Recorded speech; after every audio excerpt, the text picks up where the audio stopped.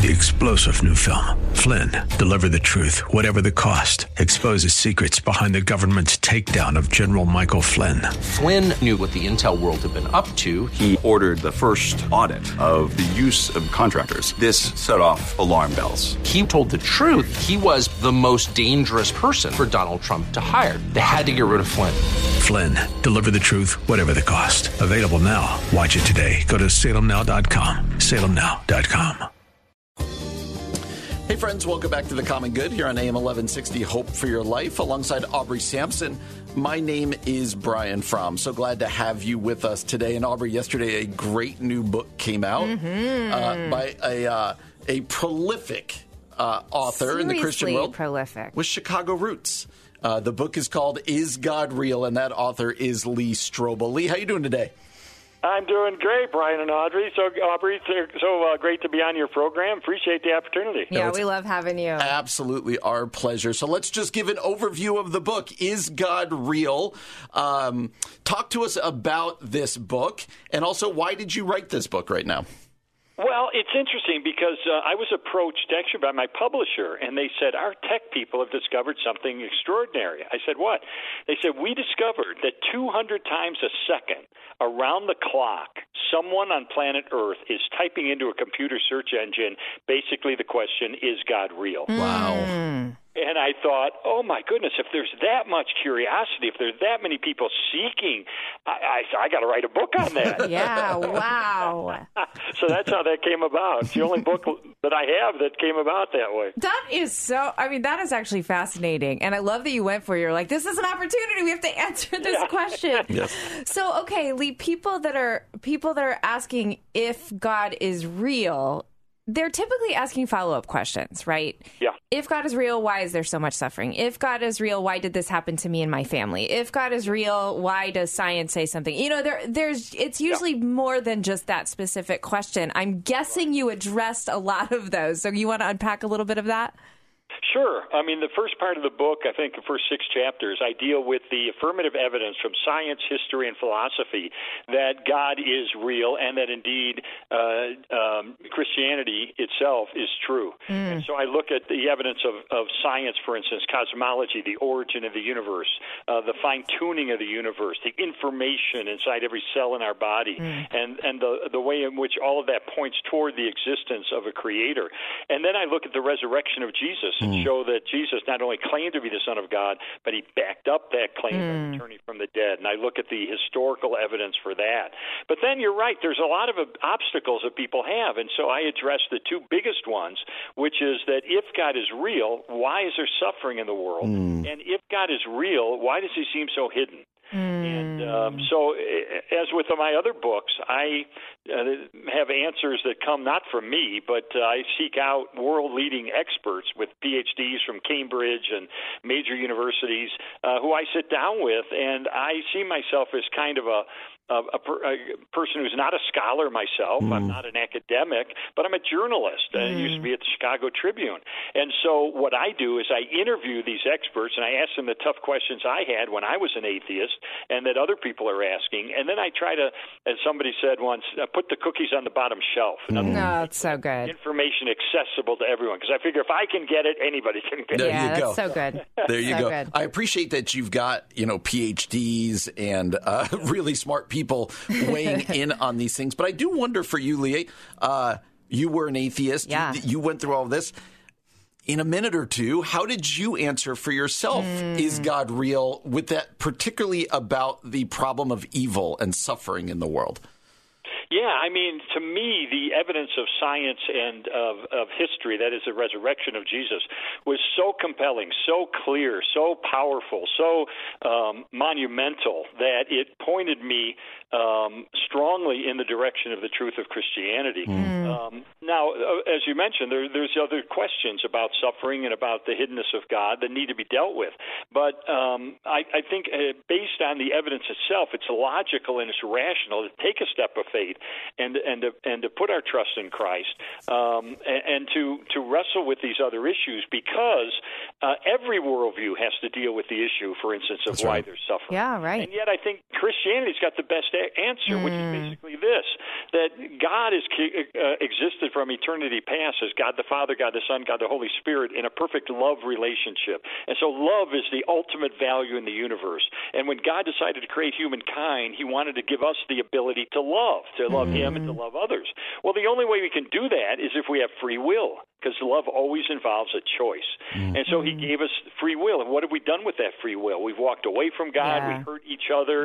We start wars, all kinds of things. It's like, I can take my hand, and using my free will, I can feed a hungry person. Or taking that same hand, I can take a gun and kill an innocent person. But if I pick up a gun and kill an innocent person, it's a little disingenuous to then say, God, why do you allow suffering? Oh, wow. That's good.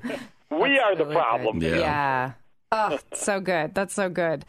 Another question that you've already mentioned that you kind of tackle in this book, if God is real, why does he seem so hidden? I actually had a conversation recently with somebody who actually said, if I could see him, I could believe. Talk to us about that. Yeah, this is an obstacle to a lot of non-believers, people who are spiritually curious, and this is an obstacle. And I think it's a fascinating topic. And here's the way I kind of look at it.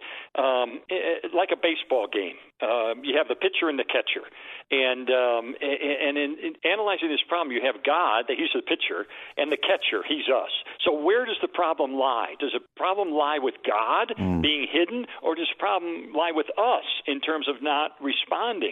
And so, biblically speaking, the problem really does lie with us, because Romans 1 verse 20 says there's plenty of evidence in the world to know that God exists. Right. But what do? We suppress that. We walk away from that. In fact, the imagery in the Greek is that this is like a pedal, that when the awareness of God tends to rise in us, we press down that pedal and deny or walk the other direction. And so this is a problem with us, and we want to find God, but on our own terms.